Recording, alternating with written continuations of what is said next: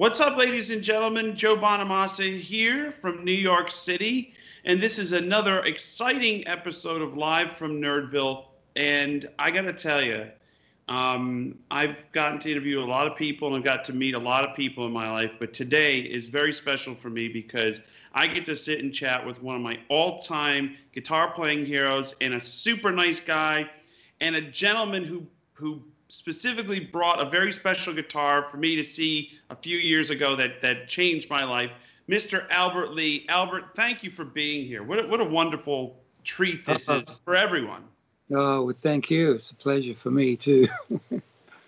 So we were talking a little bit before we started, and, would you have ever imagined in your vast career that you would have a year, maybe 2 years off from playing shows? It doesn't matter how long you've been in the business or whatever. The notion of like, what do you mean there's going to be no shows for 2 years? I mean, like, how have you been coping with the shutdown? Well, it's quite bizarre, really. I mean, I've had it's like shallow periods before. When I'm going out with the Everly Brothers for 2 or 3 months, and then I might not have very much for another 2 or 3 months. Right. But this is quite bizarre, just to a whole year like this. It's been very bizarre, and how do you keep the chops up? Do you try to play every day, or if you're like me, you're like, oh God, it's been a week and I haven't picked this thing up, Oh, no, I'm worse than that. My calendar is gone. So I'm glad you're not asking me to play today. Oh no, I wouldn't be able to play either. It's like the skills do erode. You know what I mean? It's a real lesson. I mean, to players, it's like it's like a muscle. If you don't use it. Yeah, that's true. Yeah. I'm a little nervous about it now. I keep saying I'm going to pick it up, but then I find things to do around the house, like trying to do the brush and stuff. The fire department have been on me for a few days now, so I've got to get out there and clean up around the house. You've been in California a long time. I have, yeah. I came out here in the early 70s, and then by the time I joined Emmylou, I realized, boy, well, I've got some living here now. This is right. Exactly where I want to be, and playing the kind of music I love. This year, it's my 20th year in California, and since I moved out to California, and I always call it a sunny place for shady people, And that's kind of what it is, Yeah. But so you're out doing the brush now. For those who don't live in California, the technical term for that is weed abatement. Yeah, well, that's what the firemen call it. Yeah. And what they'll do is they'll take a drone over your house and take a photo, and then they send you a letter. Like if they need, if they need something from you, the letter can't come fast enough. But if you need something from them, it's like months and no response. Well, that's what they warned me. This latest warning I had, they said, well, you may not hear from us for about 30 days. So.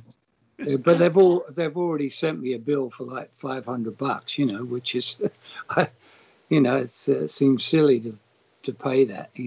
I've done most of it. Actually, the weeds are clear. It's just trees, and I've got about 6 cars outside the house, and not all of them are running. I'm sure they're not very happy about that.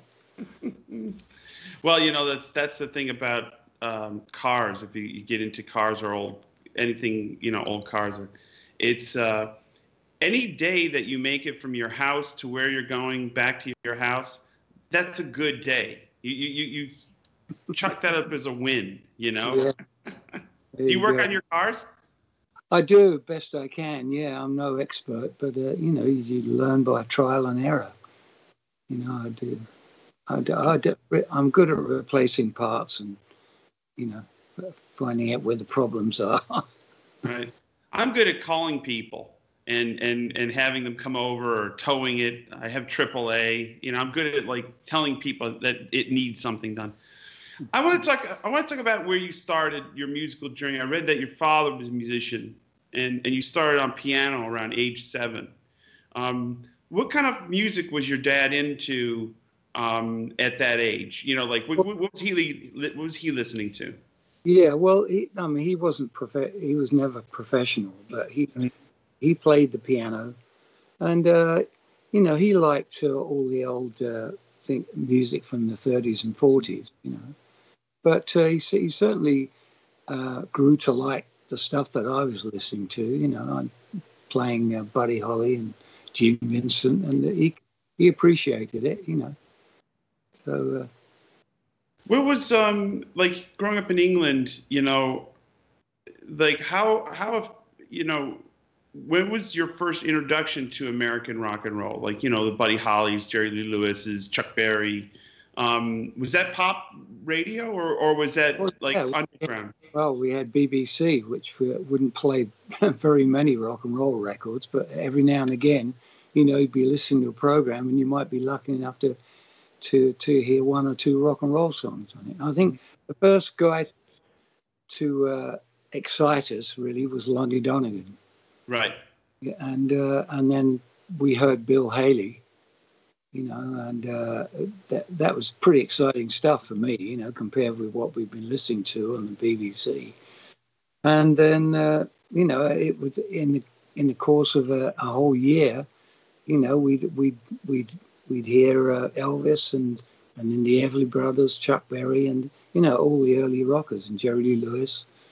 And so that all happened about 1957, I guess. You know, and a friend of mine had a guitar. It's actually his brother's guitar, and I thought, hey, you know, he lived about 3 doors away, you know, and I said, hey, I just found some sheet music, and it's got like little chord blocks there, shows you how to do the fingering. And they said, oh, I've got a book, you know. So we both were learning together on his brother's guitar. Mm-hmm. I actually played guitar for about 18 months, and I was borrowing guitars. I didn't have one of my own, you know. I read somewhere you bought your first guitar mail order, and it came, and it was like, didn't you have to put it together? Oh, no. That's not, no? Maybe someone else. Maybe somebody else. But yeah. When did you make the transition from a regular guitar, like an acoustic guitar, to electric? You know, and you know, I read your first electric was a Hofner. That you bought it like a furniture store. Yeah, well, it was a Hofner President, and it did have a pickup on it, but of course I had nowhere to plug it in. Right. You know, it was plug it into the radio. It was a few years later that I got an amplifier, and then I got there was a shop in called Jennings in Charing Cross Road, and they had this amazing looking guitar in the window. And I thought, boy, it looks just like the guitar that Buddy Holly plays, you know. Right. And it was actually, it was a copy. It was a Czechoslovakian copy. And right. £85 secondhand for it, which was a lot of money then, you know. Yes. And because like a year or two later, you could buy a Telly or a Strat for, you know, just over £100. Mm-hmm. So, I soon realized that this thing I bought wasn't very good, you know. But I still didn't have an amp. We had a little group, and the bass player, he was playing double bass to begin with, and then he bought a Hofner violin bass. This was pre-Paul McCartney, you know. Right. And so we had a trio, and we actually went out on the road backing a fairly well-known singer at the time, and that was early 1960s. So that was my first period on the road in 1960. Who was the singer? Oh, his name was Dickie Pride. Dickie Pride. That's a good name. Yeah. Well, there was a guy called Larry Palms. He had a stable of rock singers, you know, crazy names, you know, like one you'd probably remember was Georgie Fame. He named Georgie. Right. Right. Did you work with Chris Farlow as well? That came in '64, so I was already kind of established then. I was, professional then by then. And I'd been to Germany a couple of times too. So I worked at the Star Club and a Top Ten Club to begin with, and I ran into Alvin Lee there. He was there with a band called the Jaybirds. So he and I got to be friends then. That was '62, I think, late in '62. So yeah, it was when I came back from Germany the last time in that period. I joined Chris Farlow. That was early in '64, and I was with him for about 4 years. It's interesting to me because you were an in-demand guitarist for a lot of genres, and it would be considered rock and roll, pop music, country, and what was your approach? How would you differentiate your approach between acts? Like if you were working with, Head, Hands and Feet or Chris Farlow or even Eric Clapton, who you played with for 5 years, that's a big difference in musical styles. Well, it is, yeah, and the final analysis, I guess it is. But I'd never really changed the way I played too much, when I love country music, and I was playing R&B with Chris Farlow and buying Buck Owens records. Right. So, I listened to, of course, I was a huge James Burton fan too, but early on it was Cliff Gallup and Scotty Moore that really influenced me, and that encouraged me to buy a Gibson. I talked a friend of mine to buy a Gibson when they first got Gibsons into the stores in London. Was going to buy a Burns guitar, and I said, "Oh no, don't buy that." I said, "They've got Gibsons in town now, Right. So he bought a Les Paul Junior. This would have been 60, 61. And of course, I used to borrow it occasionally, and I thought, "Boy, this thing sounds fantastic," And my amplifier was one of the first American amps sold through a store in the early '60s. We had a store called Selma's where everybody used to go, and they sold Gibsons. They got the whole, array of Gibsons there for a while. So you go in there and look at them all and say, "Oh, wow, which one can I afford here?" Right.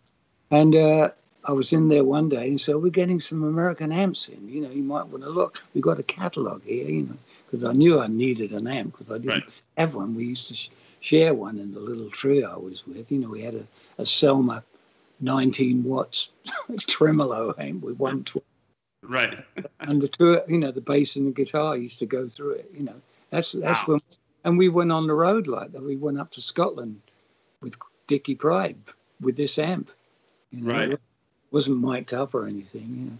So I soon realised when I got back from that first tour of Scotland that I needed an amp, and that's when I saw this catalogue, and I figured out which one I could afford the payments on, and it was it was a Supro with a 15-inch Jensen, Nice.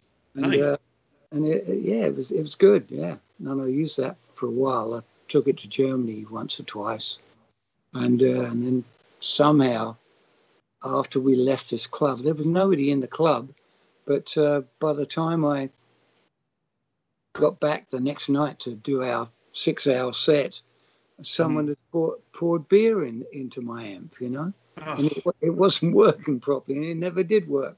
Never did work properly, and I thought, boy. So I left it in Germany, and then I picked up a piggyback Bassman while I was in Germany and brought that back, smuggled it in. Right. Well, a lot of people didn't realize that in the UK, American gear was not readily available because there was some sort of weird trade embargo in the 50s that you couldn't import like a Fender Telecaster or a Les Paul. And so when it finally lifted in about 1959 or 1960, a flood of this gear, it must have been like, oh my God, I can't believe I'm seeing this stuff for real. You know? Oh, yeah, it was just amazing for us to see all these guitars. You know? But it was Gibson I was interested in at the time, and I had my heart set on an ES-175, and I was going to put a Bigsby on it, and I thought, yeah, Right. well, this will suit my needs here, you know. But a guy heard me playing in the store. He said, "Oh, are you with a band?" I said, "Well, kind of in between, you know." He said, "Well, we need a guitar player." "You won't need a guitar. We've got one already." So I went over to his house, opened up this guitar case, and there's a brand new Les Paul Custom with a Bigsby. I said, "Okay, I'll join your band." Yeah, no kidding. So that became my guitar. You know, I ended up. It was a strange arrangement where we pull all the money from the gigs we got to make the gear. You know, Right. and then father didn't like the idea of that. He said, "Well, you know, I need to talk to this guy. You know, you need to take over the payment, so it's going to be yours." You know, Right. So I love that guitar. You know, and it, you know, still had it was the fretless wonder, so it had, you know, hardly any frets on it, but I felt very comfortable with it, you know. And I used to play at a coffee bar called the Two Eyes, where a lot of musicians used to hang out, you know. And right. Jimmy Page used to go down there too. We became friends, went to each other's houses and listened to records and whatever, you know. And I think he liked my setup of the Les Paul Custom and Supro so much, so he bought the same rig. I think he ended with a smaller amp, you know, which apparently he used on the Zeppelin records, or one of the records anyway. So I played that for about 3 or 4 years, and I loved it, you know, that guitar. And then a friend of mine who worked as a salesman in Selmers, I walked in there one day. He said, "Hey, look, I've got something to show you." And it was a beaten up Telecaster. I think it must have been a 59 because it was a rosewood neck, you know. Right. And so he said, "Look at this, instant James Burton," you know. So I bought that guitar, and it was only like 3 or 4 years old, but it had been mistreated. But it sounded great, you know. I thought, God, what a real electric sound, you know, compared with the Paul, you know. I thought, God, I love this thing, you know. So I gradually weaned myself off of the Les Paul for some reason, and I sold it to someone who was pestering me every time I saw him. He said, "Oh, I really want to buy that guitar from you. Let me know when you want to sell it." And I had the opportunity of buying a friend's Super 400, which I thought, top of the line Gibson, it's got to be fantastic, you know. So reluctantly, I realized it was a mistake afterwards, because as good as the Super 400 was, it didn't suit the way I was playing at the time, you know. It's a big guitar. I mean, I think it's 18 inches, and I used to have one with 2 pickups in it, and I thought it was like, again, it's the top of the heap, you know. You're like, this is as good as it gets, and you're like, you're like doing this, and it's like it's beating back, and it's like they're really jazz guitars, you know. You know. So the guy I bought it from was very happy that that I'd decided to sell it back to him, you know. And he was so glad to get it back, and he kept it for a number of years, and then he needed money, so he ended up selling it to. He auctioned it, and that was it. And he said, "Well, they're going to." He said, "Can I use your name, and I'll give you, you know, I'll give you some money, you know." And I said, "Oh yeah, fine, you know." So it's now on the wall in the Hard Rock in Nashville. Next time you're in Nashville, it says Albert Lee's Super 400. I want to see it. I only had it like a year or so, you know, but. I have a place a couple blocks from there. The next time I go, I got to go check it out, because it's like very cool. I've seen pictures of it in there, but I haven't actually seen it. you know. Talk to me about the importance of the Everly Brothers, because you know they were so original sounding. The harmonies that they created, the music they created, the songs that they wrote. I mean, you know, when I look back at the '60s, you know, I put them right up there in importance. Maybe not in popularity, but definitely of importance as the Beatles, the Stones, you know, all those great, you know, seminal groups of the '60s. And you worked with them, and you played with them. You were the MD of their reunion. What was it like working with a band like that? You know, that created such a unique sound. Well, I was always a huge fan. I loved the early records, of course, and I loved. I figured out that Don was doing all those great acoustic licks, you know, so that made me a big Don Everly fan, you know. But I was playing at a little club in London, and a couple of guys were there listening to our band, and got to chatting to them afterwards, and they were American, you know. I thought, well, what are you guys doing here? And they said, we're actually in a band, you know. I said, who are you with? And they said, well, actually, we're with the Everly Brothers. And I thought, oh, God, you know. Right. So hanging out with the guitar player, who you may know, Don Peake. Yeah. Don was the guitar player, and Joey Page was the bass player.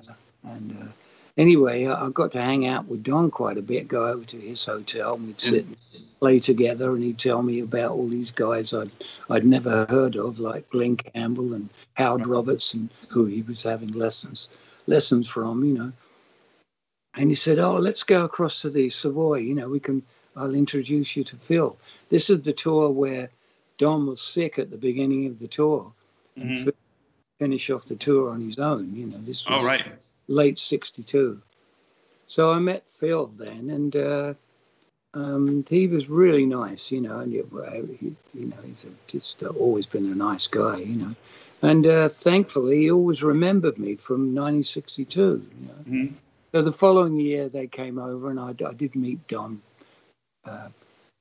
briefly backstage at a concert, but I'm sure he didn't remember me afterwards, you know.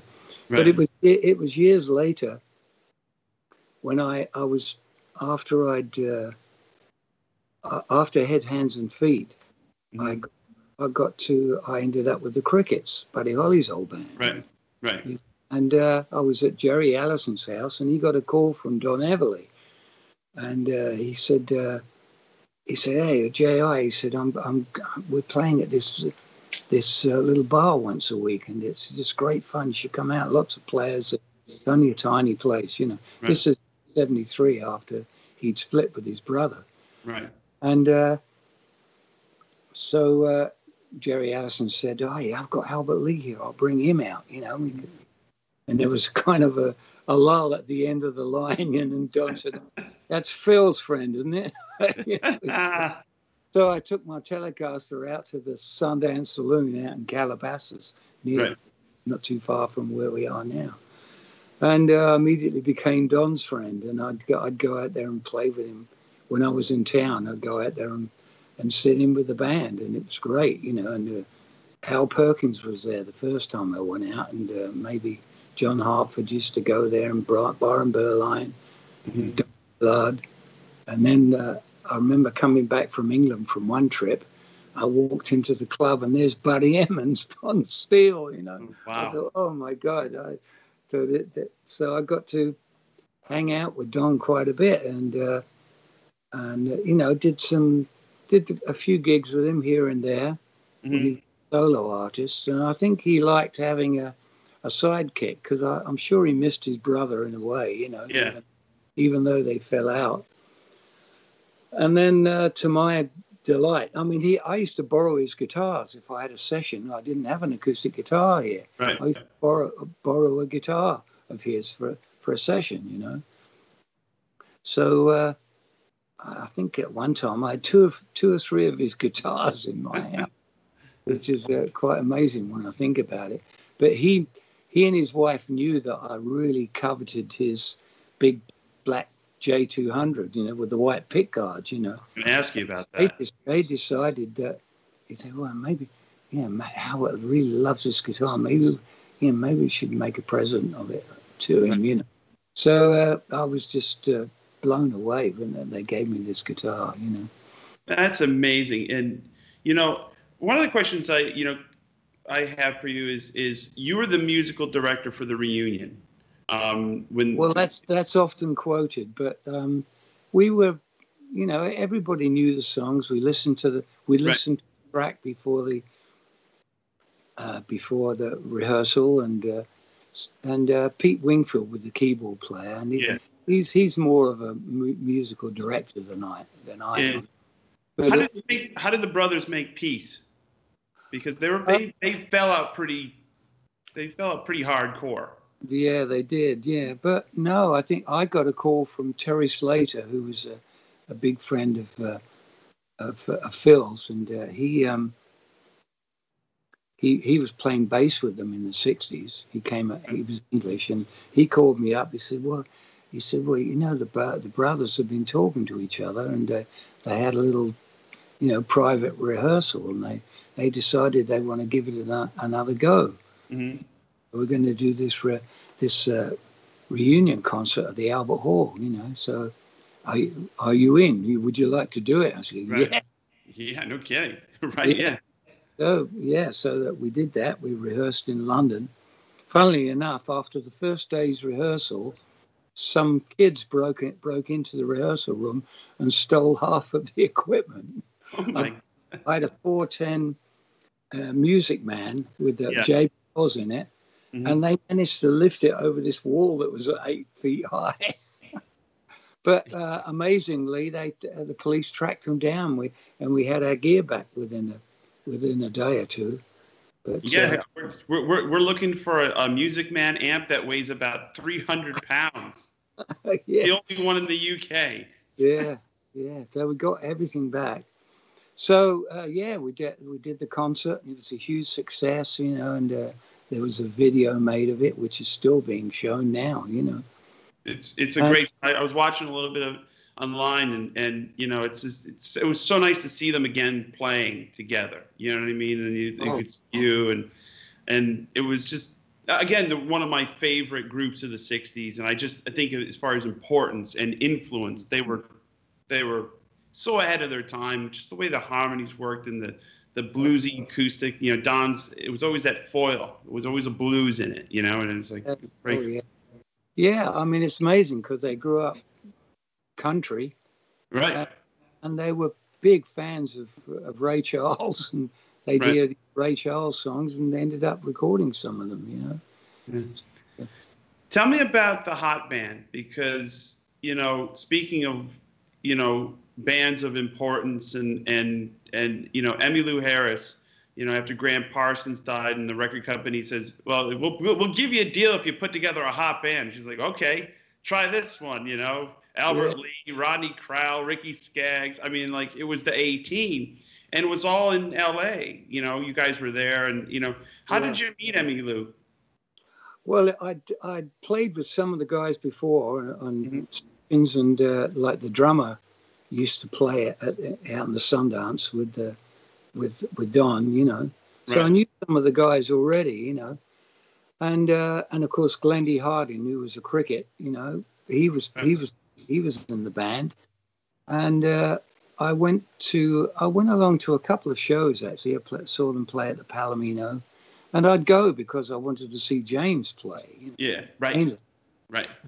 It was James I was interested in, and then a friend of mine said, "Hey, we've got I'm going to drive down to Laguna." It was a bit of a drive, and he had this big old hot rod that he's built. He said, we'll drive down in my car and go and see the band. So we drove down there, and afterwards went backstage, and I said, "Oh, Albert, we're just thinking about you. What are you doing the next couple of weeks?"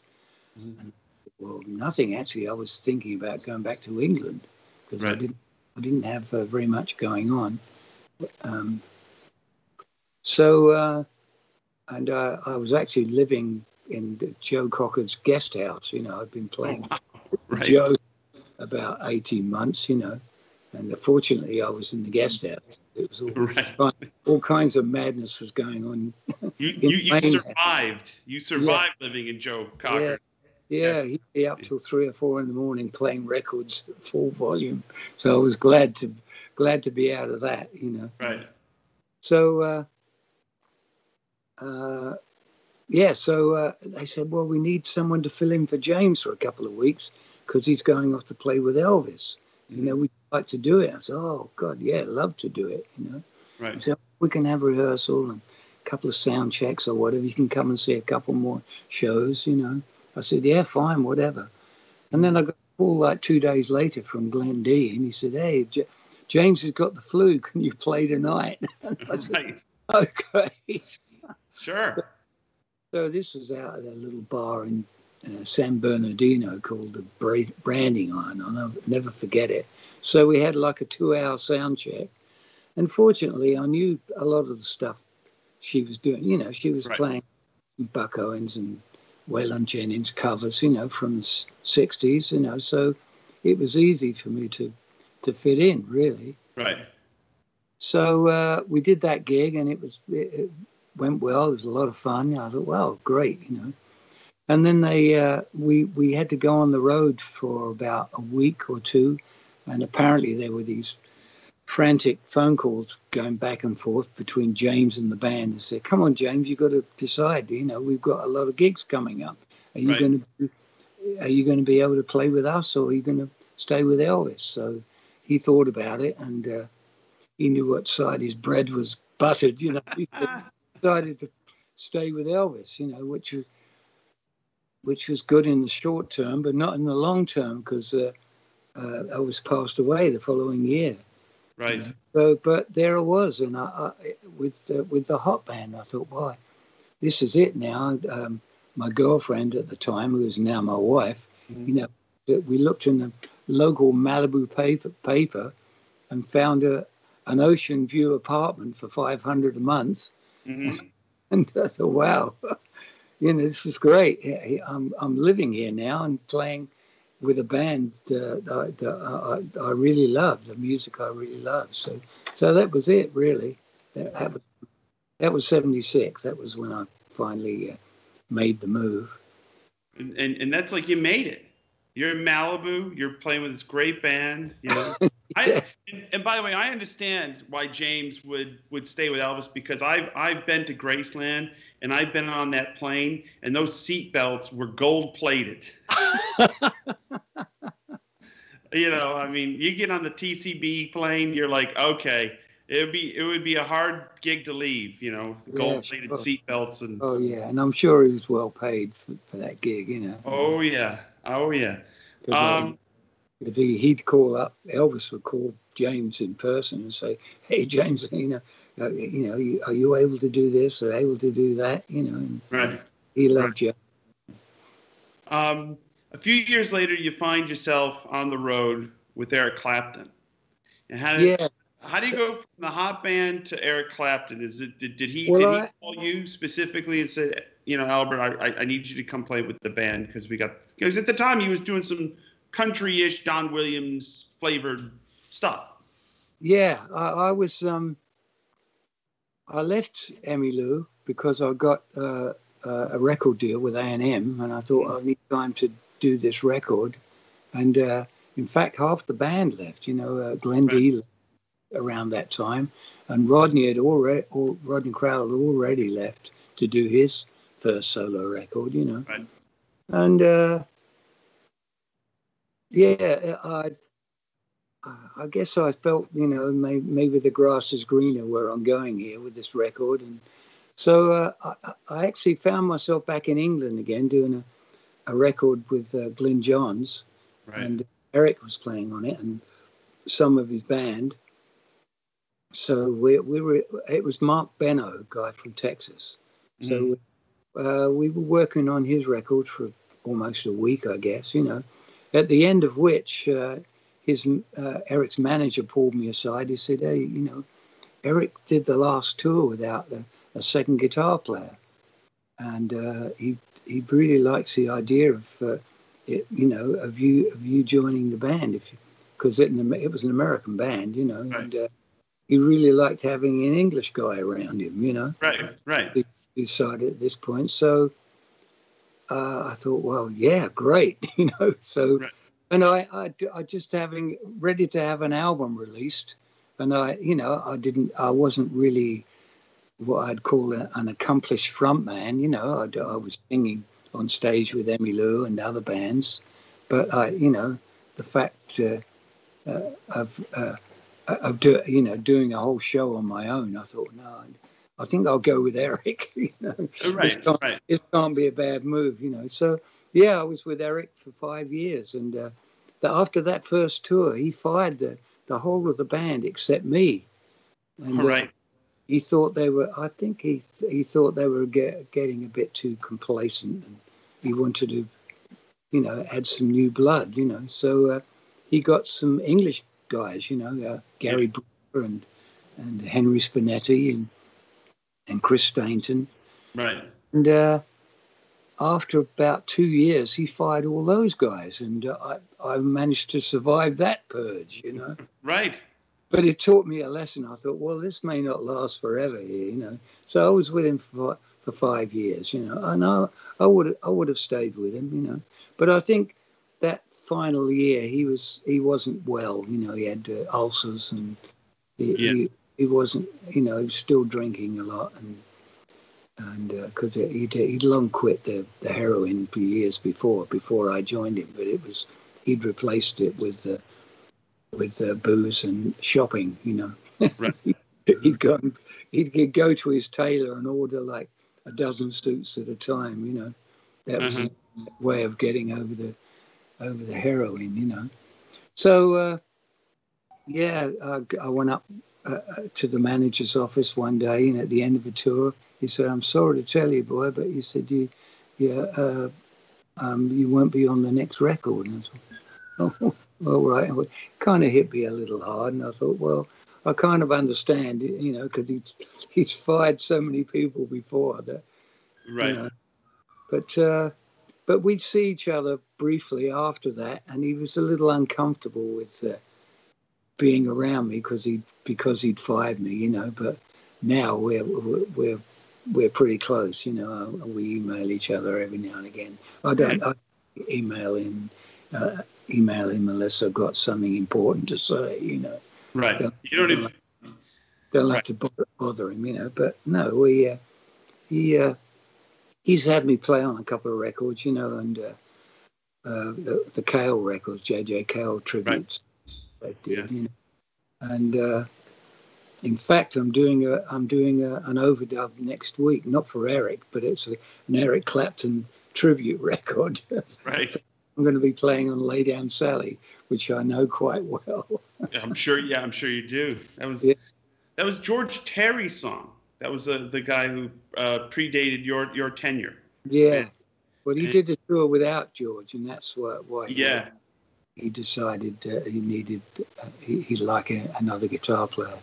But after he fired me, he had a string of guitar players, and he still mixes and matches when he does gigs. You never know. But I'm glad to say that Chris Stainton's been a staple in his band. Yeah. Chris is great, and we used to hang out a lot. Yeah, he's managed to be in a lot of different versions of Eric's band. All right, I'm going to ask you a couple more questions before we wrap up. Sure. Yeah. You know what's coming. Okay. When did Eric give you the Delaney and Bonnie Les Paul Custom? Oh, at the first rehearsal. At the first rehearsal? Yeah. Wow. I think I had a picture of my old one because I was really sad after, for a long time after I sold mine, He said, "Oh, I've got one of those at home somewhere." Mm-hmm. So the day, and he said no more about it. And the next day, the famous Alan Rogan, the guitar roadie, brought it in a case, and I began to use it from there on. And he didn't say, "Well, this is a gift." I assumed it was, and it became my guitar, and he never played it after that. And so yeah, that was my guitar, and I was very pleased to have it. because I regretted parting with mine, a long time before, and I guess I would have looked around to try and buy another one, which were attainable at the time, but now I don't know how much they are now. They're way up there, They're pushing 50 grand, 60,000, for not Eric Clapton's and Scott Lee's. For John Smith's, that's 50 grand, not Eric Clapton's or Albert Lee's. Yeah. A friend of mine, you may know, Pete Trout in Las Vegas, he's got two of them now. He played mine, and he said, I'm going to start looking for them. He's a big guitar dealer, so he's got two. He's got a 60 and a 58, I think. Right. 57, Yeah, I have George Koymans from Golden Earring. I have his 50. Oh, yeah? Yeah. The Radar Love, I want to talk just briefly. I want to talk to you about, to me, one of the most difficult guitar songs, one of the greatest country songs of all time, Country Boy. And I say this because when you listen to the song and then you go, wow, that's really cool and catchy, and what a great song. And man, Albert's like killing it, shredding. I want to get into that. I'm going to grab a guitar and I'm going to play over these, what seeming to be very simple. And then you realize it is one of the most difficult solos one of the most difficult set of changes to play over in a country context, because you have to follow where it's going, or else you get clash after clash after clash. And if you fall behind, it really exposes, well, at least on my end, my lack of musical knowledge. So talk to the folks a little bit about the song, how it came about, and your approach to that as a soloist. Well, when we did it with Heads, Hands, and Feet, the chord sequence was a little different, because it wasn't quite as interesting. It was when I re-recorded it with some friends of mine. I don't know if you are aware of two guys in England called Chaz and Dave. They were big. They played what they called rockney. It was rock and roll and country, but with an English accent. Right. So Chaz and Dave actually played on my first tracks I did for A&M, and it was Chaz who came up with the key change for the solo. The middle solo is in the key of E. Right. At the end of which it ends up back in G again for the last verse. That was Chaz's doing. And it was a brilliant idea, because it makes the song more interesting. Yeah, it's a nice lift, and it's melodically it's very interesting on the guitar as well. Yeah. So I mean, I always think in chord shapes, really. I'm not really thinking of actual licks. And if I think of a chord shape, I know that I can solo around that. And that's how that all came about. Yeah, because it to me took me back to when I first heard Hank Garland, and you're like, oh, these guys are bebop jazz guys who are playing, country fried versions of the bebop tunes, and it was like it's very much in that world, and it's one of my favorite songs to jam along with, because it is challenging to play and very challenging to not only keep the timing going, but also keep in the back of your mind there's changes that are happening coming forward. It's not just you're not just chicken picking over G or E or whatever. Yeah. And before we wrap up, talk to me a little bit about you've had a signature Ernie Ball guitar since 85, 86, am I guessing? Yeah, I've lost track now. It's early 80s, I think. Well, I had the guitar back then, but it wasn't a signature guitar. I was when I first met Sterling, and I was with Heads, Hands, and Feet. Right. he and his father Ernie used to come out and see the band a couple of times because Ernie had heard Country Boy, the Heads, Hands and Feet Country Boy on the radio. Yeah. He was tickled to discover that this was an English band, you know. Right. So they came to see us play a couple of times. And Sterling's godfather was Tom Walker, who worked with Leo Fender. And then they started the Music Man Company. So Leo was making the guitars and Tom was making the amps. So me, from 73, 74 onwards, I was getting every version of the Music Man amps. I probably got about 15 of them, you know. Right. And still using occasionally, you know. Yep. And then Ernie and Tom and Leo fell out, and Leo started G&L, and then Ernie bought the Music Man name and company, and Tom Walker worked for him for a while. You know, he had his own Music Man. He was designing this and that, you know, pedals, and he actually designed a stereo amp, and he only made 3 of them, I think. And I have one of them. I haven't used it in years, you know. Right. And then they decided they were going to design guitars, you know, and you know, Steve Morse was involved with Sterling, as was I, you know, and so we put in our 2 cents with what we'd like and this and that. Right. So, you know, I was happy to play the Silhouette, you know. I had a couple of Silhouettes that I really liked, you know. I had a teleback pickup on there because I love the sound of the teleback pickup, and it's still my favorite guitars, you know. It's got two Strat pickups, you know, single coil, and you know, a teleback pickup, and still love that guitar. And then we had a band called Biff Baby's All Stars that, you know, Sterling nicknamed himself Biff Baby, and he called me one day. He said, we've got this gig tonight. He said, I've got a new guitar I want to show you. You know, you're going to love it when you see it.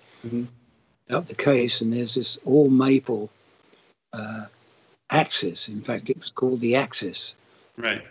And I thought, wow, that's fantastic. He knew I liked that shape because they'd shown a couple of these Axis guitars at NAMM, and they hadn't really. They didn't have the production up enough to start making another model guitar. You know, they were making the Silhouette, but they were really doing the basses. That's what people wanted, you know. So he saw how much I loved this guitar, and it became my number 1 guitar. From there on, I was playing it all the time, you know. And I do seminars and whatever. And he said, "Oh, don't play the Axis. You know, we're not making that guitar.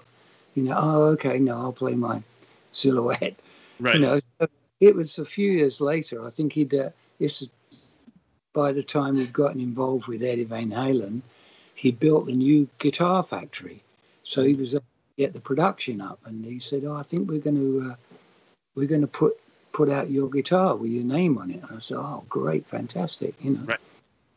But, you know, I thought, well, I felt honored really to have a guitar that nobody else had. He made about 5 or 6 of those Axis guitars, you know. Right. And so anyway, eventually came out, and he did ask me, he said, "Well, we're going to put it out, and are you happy with the way it is? Do you want to change the pickups or change anything about it?" And I couldn't make my mind up. He said, "Well, after a month or so, he said, I've decided for you. You've been playing that guitar as it is, so that's what we're going to go with." That's what we're going to make, right? Yeah. That's great. So, then it came out with my name on it, and you know. Yeah, that's awesome. I still like the idea of having a teleback pickup on it, and I have one with humbuckings. Sterling. Now, for those at home, when we say Sterling, we mean Sterling Ball. When we say Ernie, we mean Ernie Ball. And everybody's put a set of Ernie Ball Super Slinkies on their guitar. So and they own Music Man, and they've owned it for years. And it's a great guitar. It's a great shape because, you know, there's a lot of signature guitars out there. And when you look at your model, you can spot it from across the room and go, that's an Albert Lee. It's just, Yeah. it's very, very unique and very functional, you know, because it's hard to redo a Strat-ish type of thing, but you did, and it's really a great design, and it's a testament to, you know, you as a player as well, because you get so many great sounds out of it. Yeah, I just love it, you know, and I don't crave playing anything else. Every now and again, I think about, no, I'd have to put some strings on the Silhouette, because I used to like that guitar, but actually it's got a lacquered neck, so I much prefer the old fingerboards now. You know? Yeah. You know what?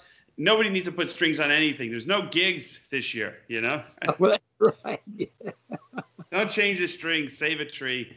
Yeah. Albert, I can't thank you enough for doing this. It's really been one of the biggest honors of my life talking to you, and again,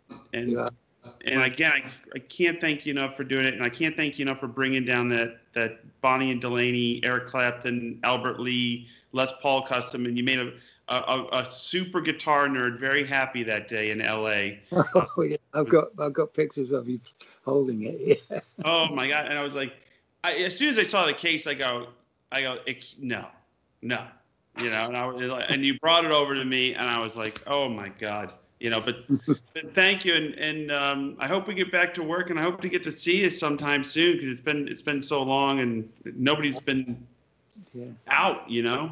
So I just assumed you were living here because you always show up at the gun club things, you know.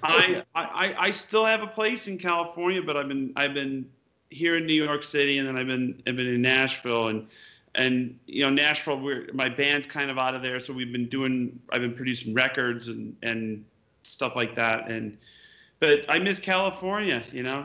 I miss the sunny place for shady people, because they're my kind of people.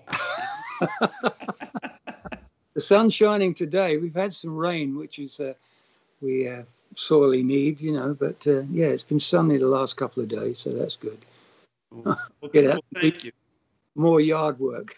More yard work for Albert Lee. See, ladies and gentlemen, he does his own yard work. That's a rock star who's kept his roots, you know.